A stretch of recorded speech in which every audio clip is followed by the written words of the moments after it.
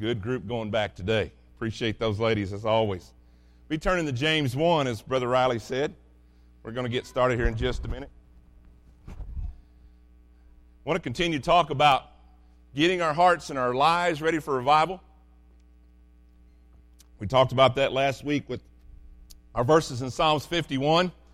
And guys, we talk about revival coming, and we pray for revival in our country, in our land, in our churches.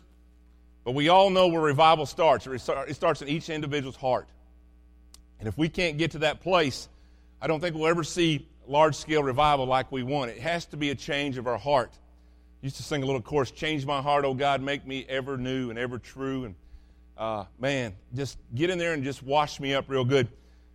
Giving God control leads to revival, I guess is, if you wanted to title our message today. We live in an age, we live in a time where we feel like we have to be in control. We got to take care of things. We've kind of been built that way, a lot of us, that, step up, take care of yourself, do the right thing, don't lean on others and all those kind of things. But, we were talking to the kids today in the youth class students, and, when we read God's Word, we're supposed to read the Word in light of God's Word, all right? Now, what does that mean? That's kind of double talk, isn't it?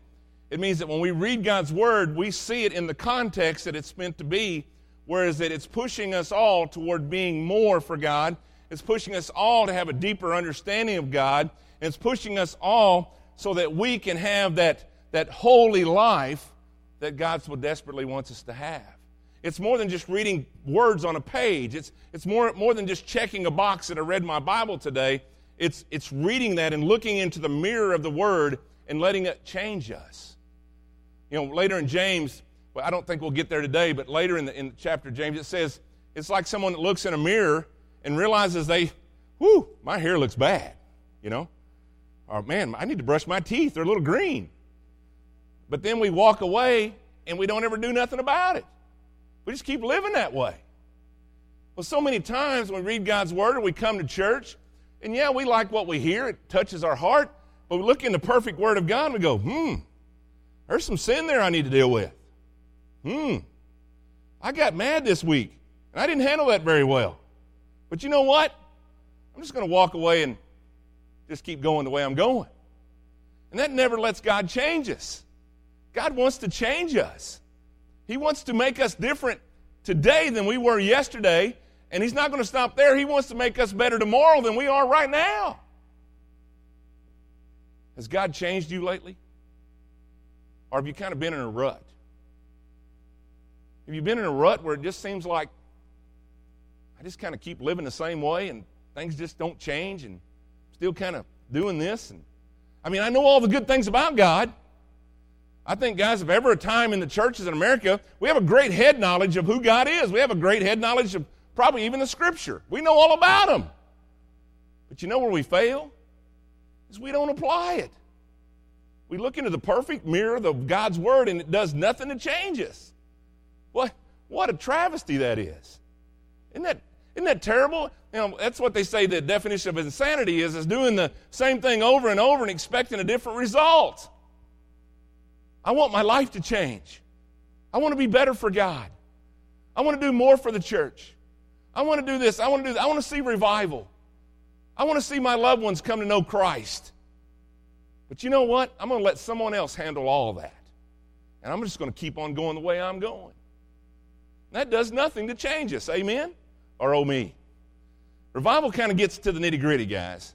If we really want revival, we got to dig down deep and let God shine the light on our heart. And if you're like me, there's a lot of cobwebs down there that need tending to, Remember what they said to us, Gary? We blame it on the cobwebs. Maybe we need to find out where the spider is and kill that, all right? Maybe we need to find out where the heart of the problem is. But you know what happens there? It usually means that it's our fault. And we're going to look at that in just a minute. It's 100% our fault.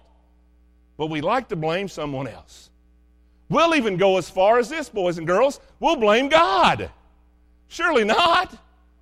You ever blame God for something that maybe you caused yourself?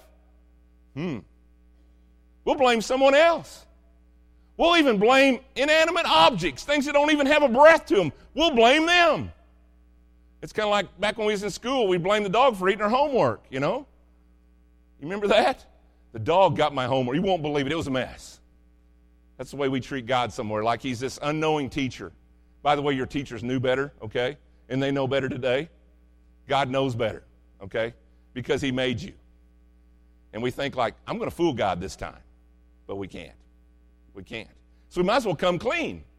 And then we'd really feel good, you know? When you go out and work all day in the dirt and the dust and you come in and go, I need a shower. You don't stick your arm in the shower and go, man, look, Gary, that arm's clean. And the rest of you stinks. That's the way we handle God a lot. God, I'll give you my big toe. Here's my big toe for service. But you can't have the rest of me, just my big toe. What does God want, guys? Say it. Everybody out loud. He wants what? All of us. He wants us to, just like the day we were baptized, we plunged head deep into that water. It just surrounded us all. It encompassed our whole body. We were plunged into that water, and we raised up and said, I will live for Christ from this moment on, 100%. Something, isn't it? One of our verses from last week up here on the screen, David said after his sin with Bathsheba and his adultery with Bathsheba that led to, adultery, that led to a home being split up, it led to her husband being killed, it led to a baby being born. It's just amazing all that sin can do.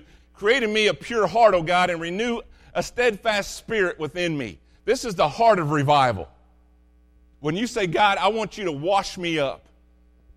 And you remember we talked about last week that those words, if you put them in context, it's kind of where we get that wash me white as snow. Remember we sang the old hymn, whiter than snow, yes, whiter than snow. Wash me and I will be whiter than snow. And that's what happens when we let God get a hold of our heart. He washes us white as snow. But the problem is, it's just like our kids, they don't stay clean. Even them pretty little girls I got, they got to have a bath every night because they stink. They stink. And they'll get out there and they'll get in the mud and dirt. And I thought, man, if I get me some girls, I'll just sit around in their pretty little dresses all day and cross their legs and curtsy and I won't have any problems. Mama's in there every night with, power washer and a scrub brush, cleaning them up. That's what we need to do. Let Jesus get a hold of us, don't we? He needs to get a hold of us with a power washer and a big old wire brush. And it's not gonna feel good, but I'm telling you, when we come through on the other side, we're going to be clean. And that's what leads to revival, guys, is when we get cleaned up. Another verse is this right here. It's going to fit with our sermon this morning. We demolish arguments and every pretension that sets itself up against the knowledge of God. All right? We look up there, and here's the big trial before us, and we got to go into that trial not on our own understanding, like I said a while ago, lean not on our own understanding, but we got to set that up in context of the Scripture. How does God want me to handle this? And what he's wanting us to do, guys, he's wanting us to get to the point in our life, or every time before we pick up our foot to make a move, he wants us to ask this question, God, how do you want me to handle this? Because if you're like me, if I handle it, I'm going to handle it wrong. Let me ask you this. Did anybody get mad this week? I think y'all started looking at the ground. Need to vacuum, don't we? Okay, I got it. Did anybody handle it in a wrong way? Anybody tell somebody off? We all know about that. Listen, let me get right down here with you. We all know about that. All right?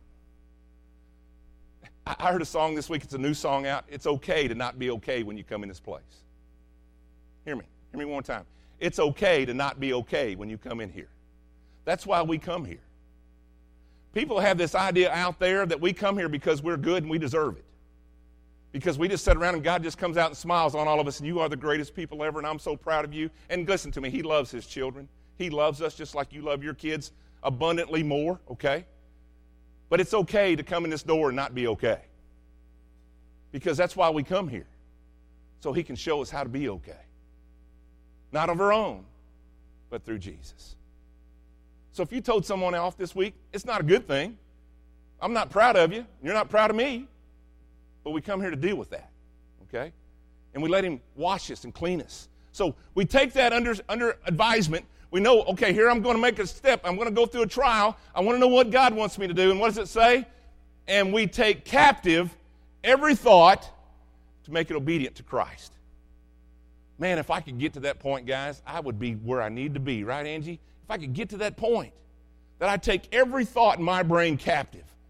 Close it, put it up in a cage. All right, what about that thought can get me in trouble? Where does sin begin? Here, in the brain, doesn't it? Amen. Amen, Miss Mildred. Right here. It begins in the brain. Let's read a little bit. Let's go all the way down to 13. Riley done read verse 5, so I'm going to skip that, okay? But let me read that one more time because it fits well. If any of you lack wisdom, you should ask God. It's not up here. Who gives generously to all without finding fault, and it will be given to you. Now, skip on down to 13. When tempted, no one should say, God is tempting me. For God cannot be tempted by evil, nor does he tempt anyone. But each person is tempted when they are dragged away by that old devil, by the old demons, by them mean old people, by God. Nope. What's it say, guys? Away by their own evil desire and enticed. It kind of has a connotation like hunting or fishing, you know. When you're fishing, you throw that lure out there, okay? And it's got all kind of green and wigglies, and it's just going to get that fish's attention. And you fishermen, when you find just the right one, you don't tell anybody about it, okay? Because that's the key. That's my spot. I know how to catch the fish, and I'm not telling anybody how to do that. But what you're doing is luring that fish. You're getting that fish's attention. And he's drawn away. The minute he bites that lure that looks so good, there's an ugly thing waiting underneath. It's called the hook. And when the hook buries, you got you a fish. Meanwhile, the devil, sin, it sits there and wiggles at you in all kind of ways and shapes and forms. And it looks good. It sounds good. It looks good to my eyes. Sounds good to my ears. And guys, listen to me. When you give God your all, when you say, clean me up, when you want true revival, you got to give him your eyes to deal with. You got to give him your ears to deal with. You got to give him your tongue to deal with. You got to give him your heart to deal with. He's got to go in there and work on all that, guys, because that's where that evil starts making itself come about. It's kind of like a trap. You know, they set bear traps, and they've got those scissor teeth, and they open them up like that, and there's a thing in the middle, and they put the bait there, and when that bear steps on it, it claps on him. Somebody's telling me, I was talking to J.S. yesterday, he said, you know what they call that piece in the middle? It's called the scandalous, where we get our word scandal from. Isn't it amazing when you get into a scandal, you always get in trouble? Closes on you. Read with me some more. Then after desire has conceived, it gives birth to sin, and sin, when it is full grown, gives birth to death. It's a process.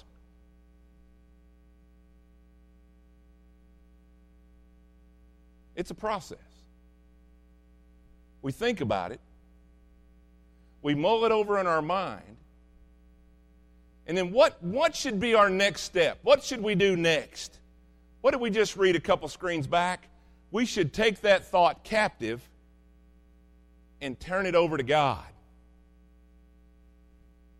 But if you're like me, so many times when that thought of sin comes in our heart, the pleasure outweighs me turning it over to God, and I leave God out of the picture, and all of a sudden my thought gives birth to sin.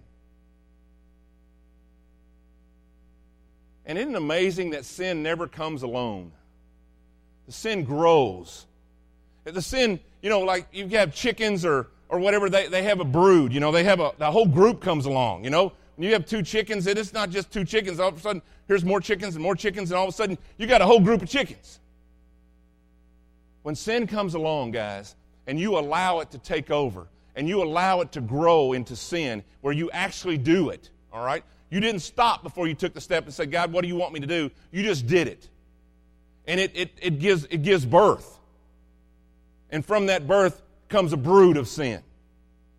The sin just keeps multiplying and multiplying and multiplying. And next thing you know, you look up and you go, how in the world did I get in this spot?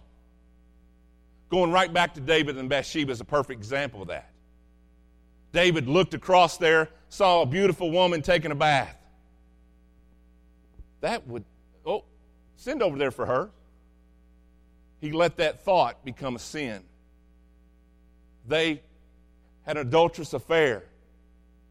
She became pregnant. Something had to be done about her husband. Then the baby come along. And all of a sudden, I hear this every day. Well, Brother Todd, it's my life, and I can do what I want to do with it, and it don't affect anybody else. It's just on me. And folks, that is dead wrong. Because when we sin, it affects others. It affects our home, the people we love, the people we work with. It affects everybody in our group. And all of a sudden, your one little thought becomes a brood of sin, and you don't even know how to get rid of it. Because we've not took every thought captive and give it to the Lord. You want true revival? You want this service right here with Brother Ron? You want it to be more than just 5 services of preaching and singing? You want it to truly change your life? That don't have to wait till 13th of September. That can happen right now, beginning right now. Lord, I'm going to just give you all of me, and I want you to change my heart. I want you to create in me a clean heart, I want you to help me take every thought captive so that I can do the right thing. Verse 16, don't be deceived, my dear brothers and sisters. Every good and perfect gift is from above, coming down from the Father of heavenly lights, who does not change like shifting shadows. He chose to give us birth through the word of truth, that we might be a kind of first fruits of all He created. Don't be deceived. Don't blame it on God. If there's evil, if there's trials, if there's troubles in your life, don't blame that on God. God is not, He doesn't deal with evil. He's not going to bring evil into your life. You see, when we have that thought of whatever that sin is, we can look at it 2 ways. It can either be a trial or it can be a temptation. Now, the trial part is going to help us. Because what are we going to do? He says every good gift comes from the Father above. James is kind of making us look up, all right? When you look up, you see the stars in the sky and the sun and the moon, and you think, man, there's a holy creator, and he's awesome. But guys, when we get into trials and troubles in our life, if we can look at that as a trial, we look up and say, God, I need you. Now, what happens if we don't hand it over to God immediately, it becomes a temptation. Now, we're not all the way gone yet, because you can say no to temptation. There is a verse in the Bible that says that with every temptation, and I'm kind of paraphrasing here, but God has made a way through that, okay? You can get through that temptation. You don't have to say, oh, I was tempted, so I had to do it. No, you don't. Not with God's power. Now, before you know God, you're just going to go down that road because you don't know what's wrong. You just do it because you don't have Jesus in your heart. But when we look at revival, I think revival is, they're going to see people saved in revival, but revival is really for the Christian heart. It's one that's, you got to be, as the old preacher said, you got to be vived to get revived. You know what I mean? You got to know Christ. And so now you got a temptation. There is a way out of that by looking up to the Heavenly Father of lights, and He can help you let go of that. But if you don't do that, guys, the temptation is going to turn into sin. It's going to turn into sin. And it's so easy to do. It's so easy to do. People they just want to blame someone. Man is always ready to shift responsibility for his sins. Either blame God or my sin is a sickness. That's the newest one. My sin is a sickness. At the bottom line, though, what we want to do when we commit a sin is we want to escape judgment. Don't judge me. Y'all heard that lately? Don't judge me. Don't judge me. Because when we do wrong, we don't want nobody to judge us. I think in my heart, when I hear somebody say, or when I say, don't judge me, right then they're judging themselves. They know they're wrong. They know they're wrong. But if they scream out, "Don't judge me," loud enough, it'll somehow cleanse their soul. Listen to me. Sin is not a sickness. It's a moral failure. It says, "For which we all will give an account." Sin is not a sickness. It's we fail. We don't like the word sin. Brother Todd, can you preach some more sermons on love? Yep. But you know what? If we don't really know how to deal with our sin, we can never truly love like God wants us to love. Amen? Because we'll just kind of callous it all over and gloss it all over, and we're going to love somebody because we want something in return. We're not going to love unconditionally because we can't understand it. Until we realize how much sin we have in our life and how hard it is to overcome and what Jesus had to pay the price on Calvary so that our sin could be forgiven, then we can't truly love. It's not a sickness, it's a moral failure. And James teaches us right where the whole thing begins. It's right here in our heart. Let's read that one more time. I know it's hard to read, but we'll read it again. Verse 13. "When tempted, no one should say, 'God has tempted me,' for God cannot be tempted by evil, nor does he tempt anyone. But each person is tempted when they are dragged away by their own evil desire and enticed." Let's get back to the thing, did you get mad at somebody this week? Our first thing is, I'm going to show them. I'm going to take control of this matter, and I'm going to tell them what I think. And when I get done, they're going to realize who's in control, and it's not them. You know what you just did? You got dragged right into sin, and you become the victim. Because you're trying to say, "I'm in control, and I'm going to take care of this," and they're going to listen to me, and when I get done chewing on them, they're going to understand not to mess with Todd Vincent anymore. But what I did is I just stuck my foot in the bear trap, and it got me, and it sucked me in. Because I didn't handle it right. I didn't handle it right. What was I supposed to do? Take that thought captive. Ask God what I'm supposed to do next. Look at it as a trial, not as a temptation. Look at it as that, you know what, I can tell them off, but you know what would be better? Is to just love on that person. To show them the care that God cares for them. Show them the love that God showed me. And just go in there and overwhelm them with the love of God. And then all of a sudden, young people, like we talked this morning in class, we become that peculiar person. And they was all going, "I don't want to be peculiar, Brother Todd," you know. But God asked us to be peculiar. Why did he ask us to be peculiar? So everybody'd laugh at us? So everybody'd make fun at us? So everybody'd point a finger at us? No, because they would walk up to us and say, "What makes you different?" His name is Jesus. Can I introduce him to you? That's why we're to be peculiar. That's why we're to live different than everybody else. That's why we're not supposed to be drugged away by our own evil desires. Because the minute we think we're in control, we look up and wham, the trap is done closed on us. And we become the one deep in sin. Isn't that amazing? Isn't that something? The devil's crafty. And listen, don't underestimate him. I'm not saying just kick him out of the picture because he's constantly working to get us to not follow God. But I'm telling you, we are our own worst enemy. Especially if you know Christ as Savior, because you've got a way out and through. You may not even have a way out, but you have a way through. And it's right behind the great shepherd. And he will take you through it, and you'll come out on the other side smarter, stronger, and more mature. And that's what he's trying to do anyway. He's trying to mature us. He wants his kids to grow up and be able to represent him well. No different than what you do with your children.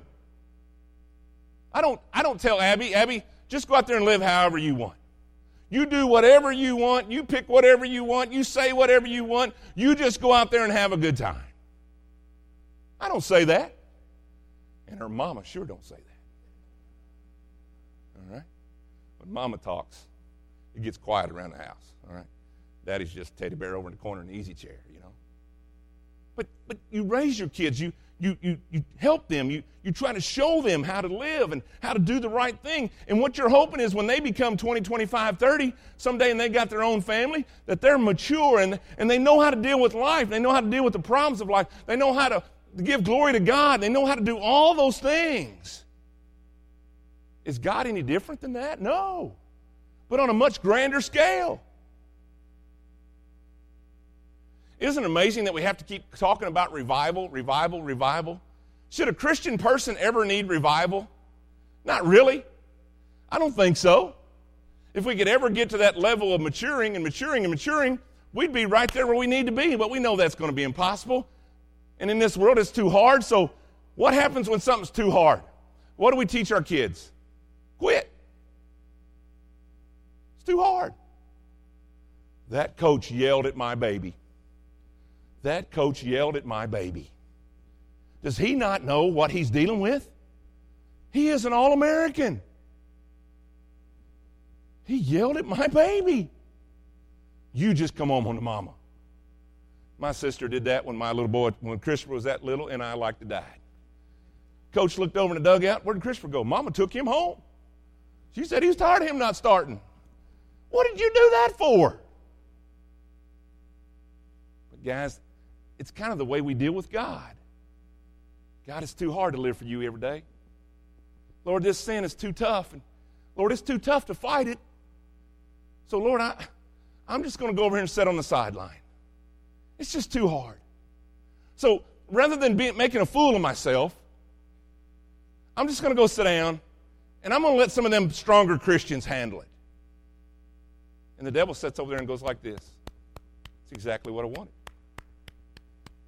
You're his. I've lost you, but you're out of the game now. That's one less person I have to worry about. And he applauds you giving up and quitting. Isn't it something how we are? Sin, when it's full grown, gives birth to death. Now, death can look two or three things. Now, we know that death came, back in the garden. You know, remember when Adam and Eve sinned? And that was the curse, that death would come to man. Remember he said the day you eat of that tree, of the fruit, you will die. So that's one way that sin leads to death. Another way that sin leads to death is if it always keeps you away from finding the good news of Jesus Christ. And I'm talking about the lost person right now. Sin leads to eternal death.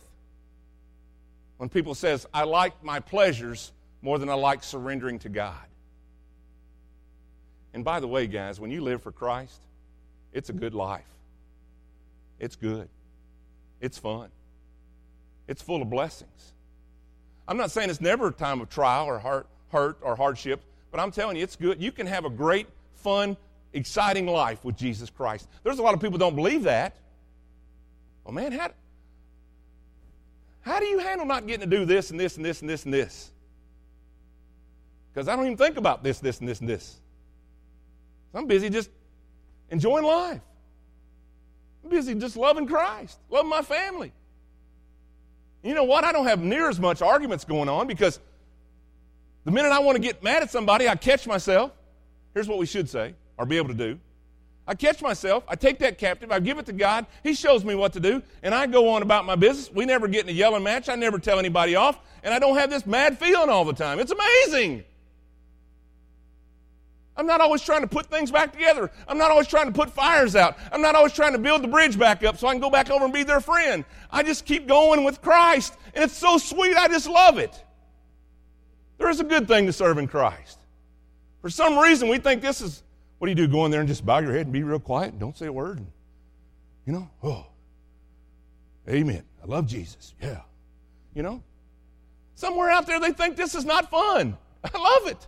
I love serving Christ. I've been blessed. Am I always the best one? No. Do I let God down? I hate to admit it as your pastor, but I do. But you know what? He loves me. Ain't nobody ever loved me like Jesus. Ain't nobody ever loved you like Jesus. And he wants to make your life something pleasant and something good and something holy. But you don't, we're such knuckleheads, guys. You're not going to get that all the day you get saved, you know. I wish I could just tell you, come down here. Now, you get all of God there is to get, but because of all of our, whatever we have in us, we have to work through that. We're a project. And man, I am a project, okay? But God says, I'm going to take on that project, and I'm going to keep working on Todd. I'm going to keep working on him, keep working on him, keep working on him. And one of these days when he gets to heaven, he's going to be my masterpiece. He says the same thing to you guys. I'm going to keep working on you, keep working on you, keep working on you, keep working on you. I'm going to keep loving you, keep taking care of you. One day we get to heaven, you're going to see God's masterpiece, and we're going to stand around, and we're just going to be amazed. Because all the evil thoughts and all the jealous thoughts and all the angry thoughts and all the things that distract from who God really wants to be in our life are going to be gone. Amen? It's going to be gone. And we're just going to get to praise the Lord. With a heart that's not worried about being here or there, or I'm hungry, or I want to go there or that. We're going to have no worries. We're going to be in the presence of Christ the Almighty, the Lamb of God. Emmanuel, God is with us. He'll be right there. And I'm telling you, heaven is real. And there is a hope. And it's not a hope like, I hope it happens. It's a hope like it's going to happen. It's going to happen. The last way we can die to death when sin gives birth to death, the last death for a Christian is, like I said a while ago, we end up giving up and sitting over on the sidelines. And we die to blessings that God wants to give us. I believe someday when we get to heaven, we won't have to deal with our sin because that sin has been forgiven on the cross. When we give our heart to Jesus, He washes that away, and He remembers it no more. I won't stand before Jesus, God, someday and say, well, I did this and this and this. He's going to look at me because I accepted His Son and look at you because you accepted His Son, and He's going to go, you know what? When I see you, Todd, I see my Son, and so well done, thy good and faithful servant. Isn't that amazing? Isn't that amazing? We're not going to sit there and dwell on my sins. My sins have been forgiven. But I think we may stop and dwell on, Todd, why didn't you go tell this person about Christ? Or why didn't you, the things I omitted to do, the things that I could have done and I didn't do, the missed blessings that I could have done for Christ. I think we'll deal with those in some way. But you know what? He is faith and He is just in every way. Let's put our faith on trial here real quick. Do I encourage evil thoughts to linger? Go right back, guys. Go back to that other screen just a second. Here's some questions for you real quick. We're just about done. I'm over time. Do I encourage evil thoughts to linger? When I sin, do I say I couldn't help it? It's just the way I am. I have a bad temper. You're just going to have to deal with me. Sometimes I tell people off. It's just the way I am. Are you really that way? Or is that what you got drug away to do? All right? Last one. Do I blame God when I am tempted to sin? God, why'd you put this in my life? Remember this, guys. God has nothing to do with evil. He will stay away from it. He will never come in contact with it. And if you are doing something evil, it has nothing to do with God. You want to be right where God wants you to be? Stay away from evil. That's pretty easy. I think my 5-year-old can understand that. Now, she may not do it. It might take me 10 more times to tell her, but she understands it, okay? Let me read you this verse one more time about taking thoughts captive. Next screen. This is what we'll close with. This is that taking every thought captive in the Message. Listen to this. I just think it's really easy to understand. The world is unprincipled. It's dog eat dog out there. Y'all raise your hand. It's dog eat dog out there. The world doesn't fight fair. Everybody say amen to that. Yeah, doesn't fight fair. But we don't live or fight our battles that way. Yeah, it's dog eat dog. Yeah, it's not fair. But you know what? We're not in that. We're over here in this group. We're over here in the God group. So those laws don't apply to us. He's taken all my excuses away this morning. They don't apply to us. The world is unfair. We know that. But that's not where we live. That's not our home. But we don't live or fight our battles that way. Never have and never will. The tools of our trade aren't for marketing or manipulation. We're not to love people just for what they're going to do for us back. Why do you do things? That's one of our questions for next week. Why do you do what you do? Do you do it for something in return, or you do it because you just love people and love God? We're not trying to manipulate, but they are for demolishing that entire massive, corruptive culture. And that's not talking about going in there and beating them over the head and destroying them. It's saying, I'm going to live so close to God that stuff doesn't even affect me. I can defeat that through the power of God. I don't have to worry about that corrupt nature. We'll use our powerful God tools for smashing warped philosophies, tearing down barriers erected against the truth of God. And guys, there's a bunch of those out there today. Fitting every loose thought and emotion and impulse into the structure of life shaped by Christ. What I say at the very beginning, before I even take a step, God, what do you want me to do? And that verse says, I'm going to take it all and I'm going to capture it and I'm going to take it to God and say, God, help me deal with this. Our tools are ready at hand for clearing the ground of every obstruction and building lives of obedience into what? Maturity. So that we grow in Christ. So that we're better and closer to Him today than we were yesterday. And tomorrow, my prayer is I'm closer to Him tomorrow than I am right now. You see, we blame the world and all of its trials and all its troubles and all the things out there for why we are the way we are. That don't apply to us. We took on a new nature. And I'm talking to saved people this morning. We took on a new nature. We took on a new creator, and He made us a new creature in Christ. So all of a sudden, I'm playing by a different set of rules. Now, that don't say, please don't go to the cop after he pulls you over at lunch and say, well, Brother Todd told me that I don't live by your rules and I can drive as fast as I want to. Because I ain't paying the ticket, all right? But what I'm saying is, don't let the ugliness of the world affect your life in Christ. And don't just follow along the ugliness of this world like, dum-de-dum-de-dum, I got to fight. No, I'm not winning that anymore. I've given my life to Christ, and He's changing me and maturing me, and He's given me every tool possible to clear the way, to clear the way. My dad used to love a sickle. You remember those sickles? Bobby does. He remembers a sickle. And one of them old Kaiser blades, he called it. That's even before I knew where Kaiser was. He called it a Kaiser blade. I had one of them chop swings the other day using that. I'm going, man, I hadn't done that since Daddy made me do it. But we had every tool. Dad, for some reason, loved to find the most grown-up lot and say, let's go clear that lot. I think it's because my grandpa was a woodsman, and he cut down trees, you know, and they would clear down the lumber. But my dad grew up doing that, so he kind of had that born in him. You know, it kind of bred in him. So guess what? Todd gets to go out and clear lots with his dad. So I'm 10 years old out there swinging a sickle, you know. But we had every tool possible, sadly enough, to clear that lot. What's this verse here that says, our tools are ready at hand for clearing the ground of every obstruction and building lives of obedience into maturity. God has given us every possible thing we need to grow in Him. The problem is, do we want to pick up the tools and use them? Or we want to take the easy way out and say, this world's dog eat dog. It's not fair. Them people are mean to me and I'm tired of it. Just stand up and say, God, I'm sick and tired of it, but I know what? I know you got a better way, and I'm going to follow you, and you just teach me how to live the right way. And this week when you're about ready to blow your stack again, and you're mad and you're fired up and they done treated you wrong, I want everybody to promise me they'll take a big, deep breath and say, God, Father of lights, will you help me? Let me go by your rules and not the rules in my heart. Let me go by your rules and not the rules of this world. And let me treat people like you would want me to treat them. And guys, I'm telling you, you'll take a lot of the stress out of your life. You'll take a lot of the bitterness out of your life, a lot of the anger out of your life. And man, you'll just be whistling a happy tune.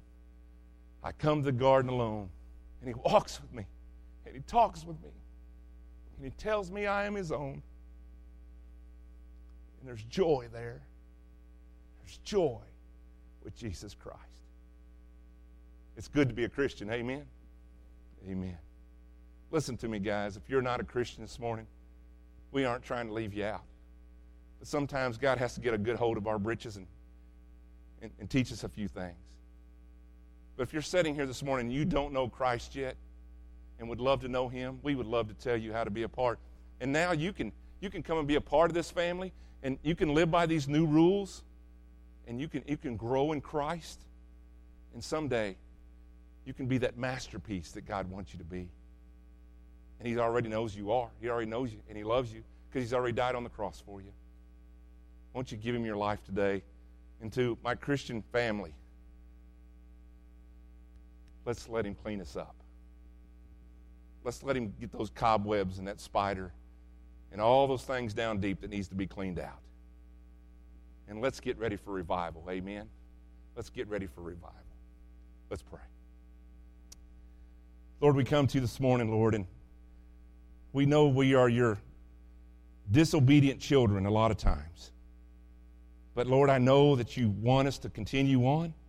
You want us to keep learning and growing. And Lord, you give us every possible thing that we can grow with.